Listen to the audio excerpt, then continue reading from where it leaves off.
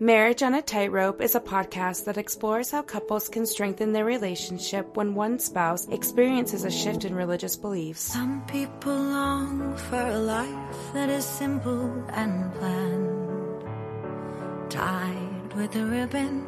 Some people won't sail the sea 'cause they're safer on land. To follow what's written, but I'd follow you to the great unknown. Welcome to Marriage on a Tightrope. I am Alan. And I'm Katie. And we're still married. It's a special episode today, Katie. It is. What day is it? Well, yeah, here's the thing. Not everyone's going to listen on the day that it's released, but we are releasing on Valentine's Day. So this episode is all about love. And if you're listening today, happy Valentine's. Happy Valentine's. If you're not listening today, shame on you. Listen the day it's released. How dare you? Just kidding. Just kidding. Before we get into our topic, which is centered all around love, we do want to give you a little update. We actually have 2 of 5 baked good redemptions. We do. We had a really fun night last weekend. We went out with 2 couples who have listened to our podcast, and it was so fun. It was awesome. Yeah. Honestly, we don't want to say their names right here. So shout out to you 4 who we know are listening. Let me tell you this, and this is a good example of why it's important to understand there are people out there experiencing the same thing. It was therapeutic, cathartic. Is that the right word? Yeah, sure. It's a word. It makes me sound smart, even though I don't know what it means. Now I'm admitting that publicly. But it was so helpful, and it was so funny because we sat down and we went around the table and we said each other's names. And then from then on, it was just, let's dive into the deep end. And it was 2.5 hours or so of just deep conversations of how we're dealing with things, where we're at. It was awesome. It was really great. Yeah, and we didn't go for all the surface stuff. In fact, it was towards the end of the dinner that we started talking about surface things, what we watch, what do we like to do, et cetera, et cetera. It was so nice to visit with others and not do the surface thing, just dive right in. If you're listening out there are so many couples just like you and your spouse. And it was nice to see 2 other couples who are also making it work, and they're not resorting to divorce. I think that, if anything, it was very uplifting to see 2 other couples who were really committed to each other and that were just as in love as Alan and I are. Schmoopy. The cool thing that I like to point out with that dinner is that they've been going through this for longer than we have. And what I like about what you just said, Katie, is you didn't say they're trying to make it work. They're making it work. They don't agree on everything. One of the couples is a little bit more aligned than the other, it seems. They aren't trying to make it work. It's working. So that's a really hopeful way of thinking about it. So thank you again for that amazing dinner. And by the way, Sawadi is the Thai place we went if you're in Salt Lake. Yeah, we're not really huge Thai fans, but it was very good. Oh, let me do a Bill Reel impression. Okay. And now to what you've been waiting to hear, or something. That's what he says when he gets done with the announcements at the beginning of the episode. Let's get into today's topic, which is Valentine's Day. It's all about love and loving each other. Katie, as far as love goes, what's the first thing that you want to talk about? I don't think we've really talked about our story. We've mentioned on the show that we met as missionaries, but I think that it's important for this episode to go a little bit deeper about what that entails. So Alan and I, we met the first day at the MTC. May 8th, 2002. We were in the same district. Alan, I mentioned this before, was my district leader. And it was a small group. There were 7 of us. Yep. We had 3 weeks in the MTC in Provo, and then we were shipped out to Madrid for the last 6 weeks of our training. Over that time, now I always joke because at the beginning of the MTC experience, my companion had a real tough time with Alan. She felt like he was like kind of a show off, and well, I am. Yeah. I mean, she's not wrong. And so Naturally, being the good companion that I am, I took her side, and so I just supported her in her feelings against Alan. You couldn't resist me for forever, though, could you? Obviously not. We didn't get along very well. I mean, I think you and I got along fine. But I did think that he was a little bit of a show-off. He was young, and I was, of course, a year older, so that made me more wise. More mature. That's right. But then when we got to the Madrid MTC, things changed, and we became really good friends. Yeah. Remember we would trade, you had a hand lotion that was like a cucumber melon, and I had Carmex, and we would exchange the two, and it was kind of our little inside. It wasn't an inside thing. This may be coming off more flirty than we're meaning it to. Right. We do actually have a picture of us trading those two things. We do. You know when you sign your missionary journal with all the people as you're leaving the MTC or being transferred from areas to area? That's what we did. We drew the Carmex container and the lotion bottle in the journal. Right. Anyway, symbolic. Alan definitely had a crush on me. Shut up. No, my heart was locked, yo. Here's where the story turns interesting. Because really, Katie wasn't the only one that we had good relationships with, right? There's other elders that were awesome. There are other sisters that were awesome, and it was great. Even the sister that we at first didn't get along with, we ended up getting along really well, and it was really good. Yeah. So where it got interesting was when we went from the plane from Madrid MTC to Barcelona. And while we were on the plane, Katie and I happened to have tickets and seats right next to each other. So we're sitting next to each other, and she starts asking me questions about some of the things that had happened before the mission. And I'm answering these questions. And I had shared with my district that I had talk about vulnerability. I had some worthiness issues, and my mission was actually delayed. I received my mission call and had to resubmit it after I had already been issued my call. I ended up going to the same place, but it was about 9 months later. And she was asking me questions about, hey, when did this happen? When did you talk to your bishop? When did this? The timeline questions. And I was answering them like, why do you care so much? And she was getting all emotional about it. Like, oh my gosh, I knew that. Oh my gosh, I knew it. I can't believe this. I'm like, what are you talking about?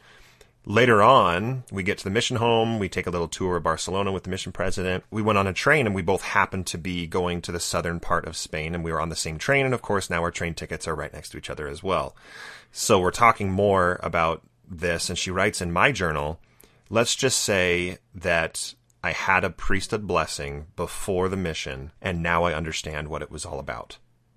And I'm like, that is seriously, I'm going to be left on that cliffhanger for 2 years? Really? And so anyway, the rest of the mission, we kind of forgot about it, of course. We're not going to dwell on it. Okay, so let me tell you my part of the story. But I just want to make sure everyone knows that we served good, honorable missions. We didn't let that hang over our heads. We didn't let that distract us. Okay, so let me tell you what's going on in my head, though. Okay, go ahead. So when I was at the MTC in Madrid, I kid you not, I was sitting there studying in the hallway, and a thought came to my head, which I 100% believe it was from God. And it said, that's who you're going to marry, meaning Alan. And it's probably the way the light was hitting my blue eyes or something. I was on my floor. You weren't even around. Oh, wow. And I was really mad. I was really mad at the thought that came into my head, because I thought to myself, why in the world would this come up before my mission? That was maddening to me. Also, I was a little bit like, who are you to tell me who I'm going to marry? I mean, it was like I'm a strong, independent woman. I'll choose who I want to choose. That's right. It was a little kind of like a rebellious reaction. Now, to go back before my mission, there was a time where I was offered a job to go teach English down in Mexico or Peru. I can't remember where it was. It was in South America. And it coincided with the time I was turning 21. And so it was a little bit of I'm either going to go on a mission or I'm going to go teach English. Anyway, I was trying to make that decision, and I had a really good home teacher, and so I asked him for a blessing. And so in his blessing, one thing he said was that my future husband was really struggling at this time to stay worthy to take me to the temple, and that I needed to pray for him. And I was like really confused. That didn't give me an answer as to what I should do. I ended up making the decision, of course, to go on a mission. It was just so weird to me. I had no idea what it meant. When I had that prompting or that idea that I was going to marry Alan, I kind of thought about like, okay, well, what was his timeline? Because he had mentioned that he had been delayed before the mission. And I didn't know why, and he didn't go into any specifics. And so gambling addiction. That's what it was. Go ahead. Yeah, a teenager has $100 to spend. That's my story, and I'm sticking with it. Anyway, on the plane, of course, curiosity killed the cat. That's like me. I just kept asking questions, and it just happened to perfectly align with the timing of my blessing and what I was going through. So I didn't tell him anything. I was really like upset and shaken, and I was mad. I just wanted to focus on the next year and a half. And I didn't understand like why I would have these feelings or thoughts before all of this. Because, I mean, isn't that wrong? I mean, our mission president was very strict about... Lock your heart. Right. When we went to the first mission reunion with him afterwards. But we shook his hand, and he looks... Were we married or were we about to get married? I think we were engaged. I think we were engaged, and he looked at us, and you remember what he said? What happened? And we were like, wait a minute. And then, of course, Alan sticks his foot in his mouth and said, President, we only kissed once. We only kissed once, President. Oh, my gosh. And he looked mortified. I'm like, I'm kidding. Nothing happened. Come on. Anyway, it was pretty funny. We go through our missions. It just so happens that we're never in the same area, but we're always transferred to the adjoining area. So I see him most of the mission just randomly at conferences, or every once in a while the zones will get together and do something. So, I mean, I didn't really see you on a regular basis, but I just saw you every once in a while. Yeah, every few months. I didn't see your companion from the MTC once. The entire mission. Right, which was odd. Anyway, so I go home and I write to my entire district. I mean, it wasn't just Alan. It was the sisters I served with, the other elders I served with. Alan still has, 6 months left of his mission. And so I'm home and I'm dating other people, and then Alan gets towards the end of his mission. Yeah, and then what happens? It was in January, leaving in May. And so 4 months before the end, I got recruited by the BYU volleyball team. And it was the only few hours that I took off from proselyting was to pray and think and decide if I wanted to stay at UCLA or go to BYU. And I made the decision to go to BYU. Now, while he makes this decision, I get a letter in the mail saying that I'm accepted to BYU because I had transferred from UVU.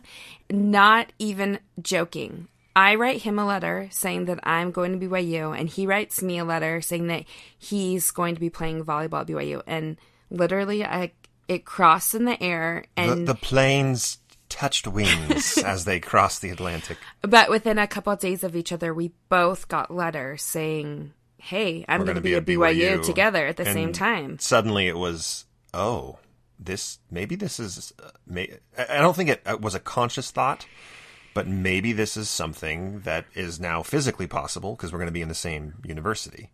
Fast forward to the end of my mission, and I actually was going home to a non-member. We weren't dating beforehand, but we had written throughout the mission, and we had decided we were going to date when I got back. And her name was also Katie. And I literally got a Dear John letter the day that I left the mission field that said, I'm back with my ex-boyfriend. Like, sorry, I'll still come to the airport. And I said, how dare you? So I was close to the mission president. I was serving in the Barcelona area at the time. So I actually went and talked to the mission president and just mentioned to him, Katie Dear John'd me. Because I had been talking to him about advice for going back and dating and whatnot. And he said, oh, that's a shame. I'm so sorry. Just so you know, there's another Katie out there that would be dying to date you. I like that he's used the word dying. Now, this is a new mission president, not the one that was Lock what happened.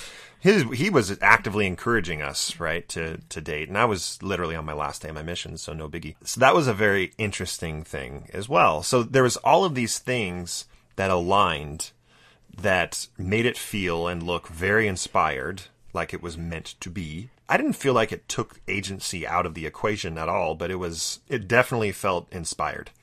So this is fun. I was actually in California with a friend, a former mission companion, and we were in Southern California. We had gone to Disneyland. We had done a few things, and it just so happened that Alan was coming home that weekend. You planned it. Hold on. You knew I was coming home. Okay, you planned the trip. I knew that you were coming home. However, we had no way of getting up to Santa Barbara. We were down in Anaheim, and one night we went with my cousin to an Angels game. And I kid you not, we're walking up just to our seats, and all of a sudden we hear our names being yelled. We turn, and there is a former companion of Alan's, or did you live with him? Yeah, we weren't companions, but we were together for they were together, 3 or 4 transfers. And he was sitting in the section that we were at the baseball game. He said to us, "Hey, are you going to Alan's homecoming?" And I said, "Well, I would like to, but we don't have a ride." And he's like, "Oh, I'm going up. I'll give you a ride, and then I'll take you to the airport after," because it was kind of a close time where we had to be back. Anyway, and so, hello. I mean, how is...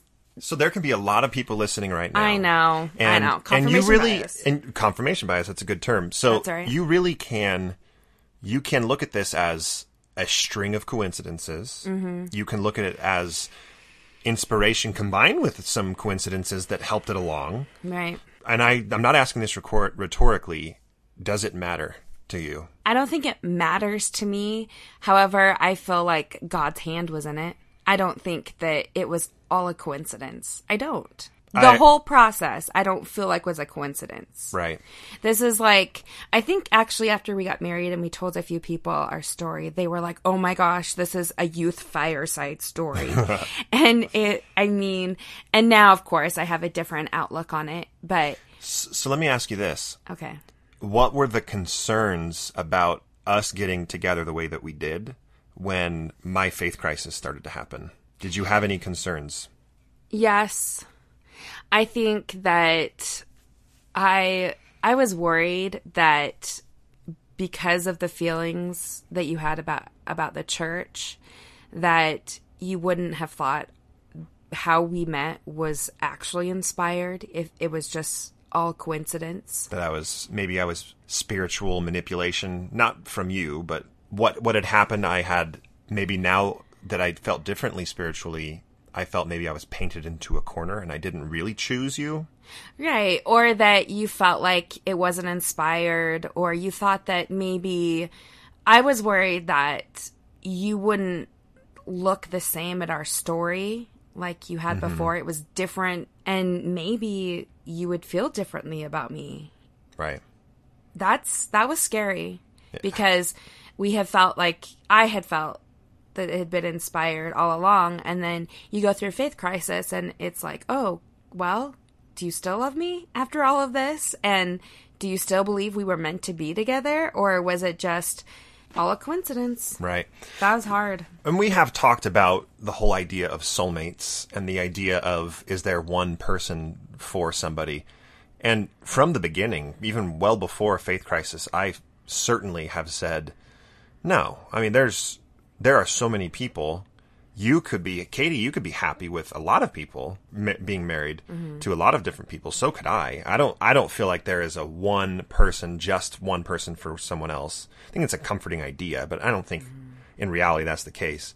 However, this is one of the experiences, our matchmaking from heaven experience, that I talked about in a previous episode. I wrote down this experience when I was reminding myself of God's hand in my life. And I do recognize it as more than us, as divinely inspired. I feel that way even if I don't fully believe the way that I used to. I still feel like, no, I choose to believe that was more than coincidence. Could I be wrong? Yeah, but man, it really doesn't feel that way. And it certainly doesn't affect the way that I feel about you at all. I mean, that experience actually helps me remember what's important.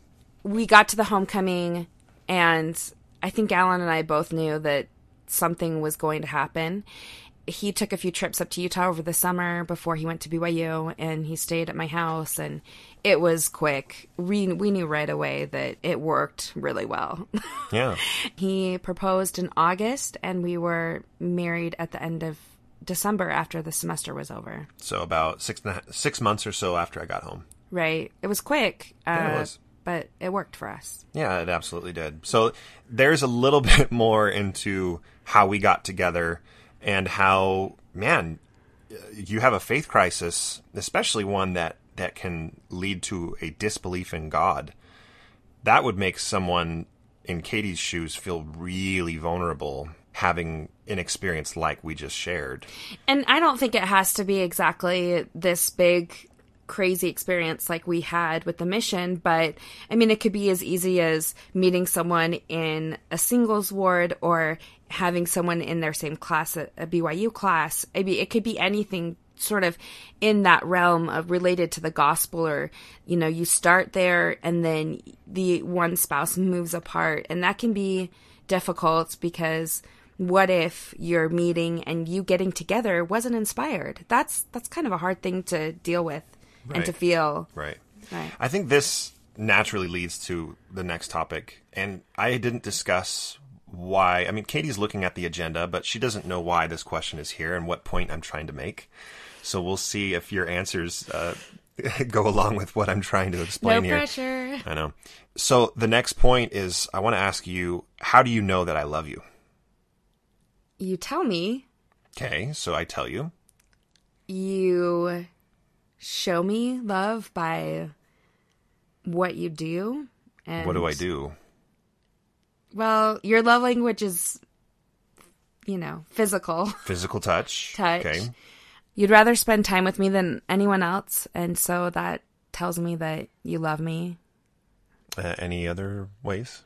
I'm not fishing. I just want to make sure that you have a chance to think about it. And I mean, the interaction that you have with the kids. Mm-hmm.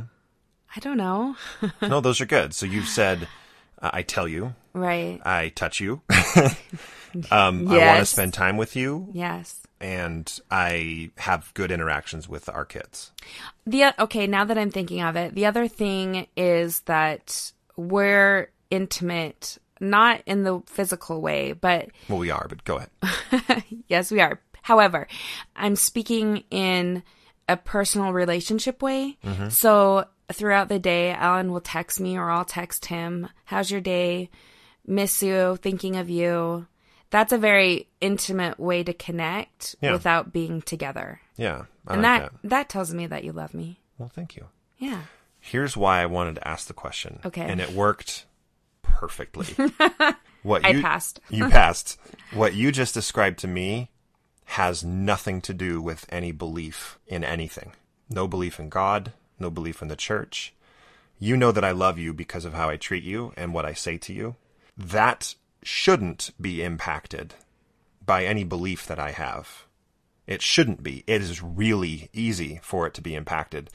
Like we just explained with the story of we got together, when I have shifting beliefs, it's very easy to think, oh my gosh, does he not feel the same way about me? But when you really stop to think about how we treat each other, how we talk to each other, how we just long to be together, we're texting each other throughout the day, our commitment to the kids, the hard work we go to, both at home and at work, like that is what is a really good reminder of how we know we love each other.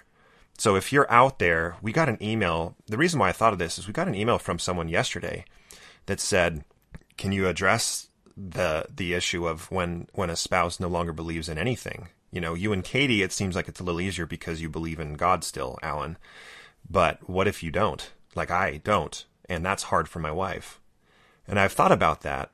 And I wholeheartedly agree with him that it is harder, but it doesn't have to be a nail in the coffin. If you really stop to think about what defines love between me and my spouse, how do I know that he loves me? I did not tee that question up to Katie. I didn't prep her for it. Nothing about her definition of how she knows she loves me has anything to do with my beliefs. It doesn't mean that beliefs aren't important and common ground isn't important. Of course not. Of course that's important. But I show my love to Katie through action. And she can look at the last year of this faith transition for me and know that no part of this is me pushing her to the side. I'm only pulling her closer. Wow, I like that. Do you remember how one time you described it as you felt like you were falling and you didn't know what to grab onto? Right. And then what did you say? Yeah, I felt like when discovering all these things and my faith structure collapsing, I felt like I was falling. And you have a decision to make there of what am I going to grab onto? I can grab onto a number of different things and not just one thing. Some people may say, well, I no longer think it's wrong to drink. I'm going to grab onto alcohol. And we talked at our dinner with this couple. They have multiple examples of people that they don't know how to have a healthy relationship with alcohol after they decide that it's not wrong. And so they develop a very unhealthy relationship with alcohol. That's not me saying don't drink. That's me saying you can make that decision to grab onto something and that can be unhealthy. Whether it was a conscious decision or not, and probably a combination of both, I grabbed onto Katie and I grabbed her tight. Didn't mean that I was taking her along with me on this faith crisis. It was, man, this is really hard for me. I need someone to support me on this. And she was the one that I wanted to help support me. She wasn't the only person that I talked to. I talked to other people that are going through the same thing. That's certainly important, as we've talked about. But primarily, Katie was the one that I wanted to grab, both physically and both literally and figuratively. So when I think back to the full year of the faith crisis, too, all of you know about love languages and how you both receive and give love. And it's been interesting because I've always been service oriented. Alan, you love me, do the dishes. Or we still have a magnet that I gave Katie when we were first married before we had kids, and it's still on our fridge today. And says, I like hugs, I like dishes, but what I really need... No, I love hugs, I like kisses. What I really need is help with the dishes.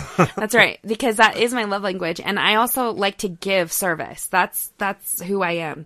However, through the process, I've noticed that I have really needed words of affirmation, which I never have before. I have never needed that verbal communication, but all of a sudden, now not knowing where we stand all the time, I told Alan, I need you to continually tell me, I am with you, I love you, I'm in it for the long haul, nothing has changed in my love for you.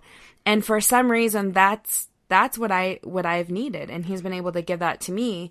And so I would just suggest, think about maybe in your own relationship, what is it that you're needing from your partner? Communicate that. And you communicate it, because it probably has changed. For us, it changed. When you recognize that, and then you get those words of affirmation or whatever it may be from your spouse, it just helps so much with the process. That was a big deal when you asked me to do that, because Katie's very independent. She's very much no, I can do this by myself. And that still creates waves for us, because I want you to do the dishes, but then she'll do it because I just want to get it done. And then I'm in trouble because I didn't do it quick enough. So the fact that she actually told me, I need you to tell me this, was like, oh my gosh, that's a big deal for her. So it's scary to try to tell people this is what I need. And I'm proud that you were able to tell me that. That was really good. One thing I've tried to do in that department with knowing that you need words of affirmation is to make bold statements when they're needed. And if you remember, we were at dinner pretty recently, just the two of us, and we've had a few people tell us this is not going to work, or this is extremely difficult, or I've seen this over and over again, it just leads to divorce. We were at dinner and Katie said to me, are we just fooling ourselves? Like, I have a bunch of people telling me that this is not going to work. And do you remember what I said to you? I said, I want to say something very shocking, and I want to say something so that you understand. If we ever get divorced, it's because you chose to leave me, because I will never leave you. Enter the tears. And then she starts crying. You said to me, well, I'll never leave you. I'll never leave you. And I said, well, then what are we worried about? There's nothing to worry about. It doesn't mean it's going to be easy, but we are committed to each other. Yes. I think that there are so many naysayers out there, and especially during this process of doing a podcast, after the first episode, I said, are we just kidding ourselves? I mean, is this just something that we're doing to help us in the process, and it's going to end up differently? And that is a fear of mine. But when he said that, I, of course, felt it, and it just felt good. We're committed to each other, so. Real talk. High five. High five. We won't kiss on camera or on mic. Yeah, ew. No one wants to hear that. Good thing this isn't a video podcast. The other thing that I have had just kind of like a real fear about, and I have a lot, irrational fears, a lot. I mean, what ifs, right? A very rational fear that I have had is that through this process, he would connect with someone else, because I'm not listening to him or whatever it may be, but he will go to someone, another person who's a woman, and he will connect with them on an emotional level, and they will be supportive to him rather than me. That's something that happens a lot, is maybe not a physical affair, but an emotional affair where someone's really supporting you and you feel connected to them in that way. And Alan didn't do that. Alan came to me, and that's how we're emotionally connected. And so, but that has been a fear of mine, is that he would find or seek support elsewhere. Yeah. I don't know if I'm just confident or naive, but both. Katie and I went on a walk this morning, and I was on Reddit, and I read a story about somebody that came out to his wife as having shifting beliefs and no longer believing. And they tried to make it work. They went to counseling, and she ended up leaving him under the pretenses of, this isn't what I signed up for. You promised to take me to the temple. You promised to take me to the celestial kingdom. And she left him because of it. I've never, honestly, and this is kudos to you, I've never really had that concern. I know that you told me at the beginning 4 years ago, that was the only moment that you said, if you leave the church, I'm going to leave you.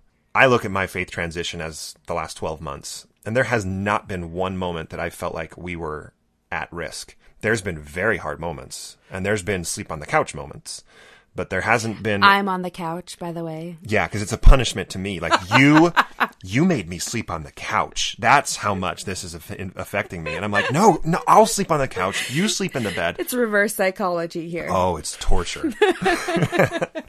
There has not been a couch night in quite some time. I can't even remember one. Recognizing those fears, voicing those fears, and talking about them. I mean, we could make these episodes very short by just saying, hey, it's episode 5. We're going to talk about love. You need to talk to each other more. Like that. Okay, it's episode 6. We're going to talk about going to the temple. You need to talk to each other more. But that's basically the punchline of every single episode, is be open and communicate. And love is absolutely no different. Sharing your fears, sharing what's working, sharing your needs of, I really need this more. It's been really helpful. And we're not perfect with it at all, but it's certainly improved. Yeah, it has improved. I said to someone the other day that I feel like our relationship is the best today than it has been in over a year and a half, and maybe even longer, because we're connecting on different levels. Right. It's taken a lot of time and work to get to that spot. It hasn't been easy, but we are in it together for the long haul. So thank you so much for listening to Marriage on a Tightrope. Oh, wait. Can I add one more thing? Thank you for continuing to listen. Katie's got one more thing. Just to end, we received an email from another listener who said that we were welcome to share this anonymously. So thanks for that out there. Thanks, Brian. I'm just kidding. I don't know his name. Yeah. I don't or know. Her name. I don't even know. Yeah. Anyway, go ahead. It's his wife who is going through the faith transition. And when they sat down and talked about it, she said to him, you know, I thought that our relationship had deeper meaning than just the church. And I really like that sentiment. It goes along with what you said, Alan. And he said, yeah, you're right. And then they were able to move forward. And it doesn't mean that they're not having a difficult time either. But when you can realize that, really the heart of it, then you can move forward with your relationship. This is the first Marriage on a Tightrope homework assignment. Go find someone you love, preferably your spouse, Kiss them, hug them, tell them you love them.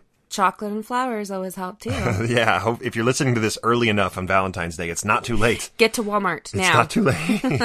Thank you very much for listening to Marriage on a Tightrope. We look forward to hearing your feedback. marriageonatightrope@gmail.com or mormondiscussionpodcast.org. And we will see you next time.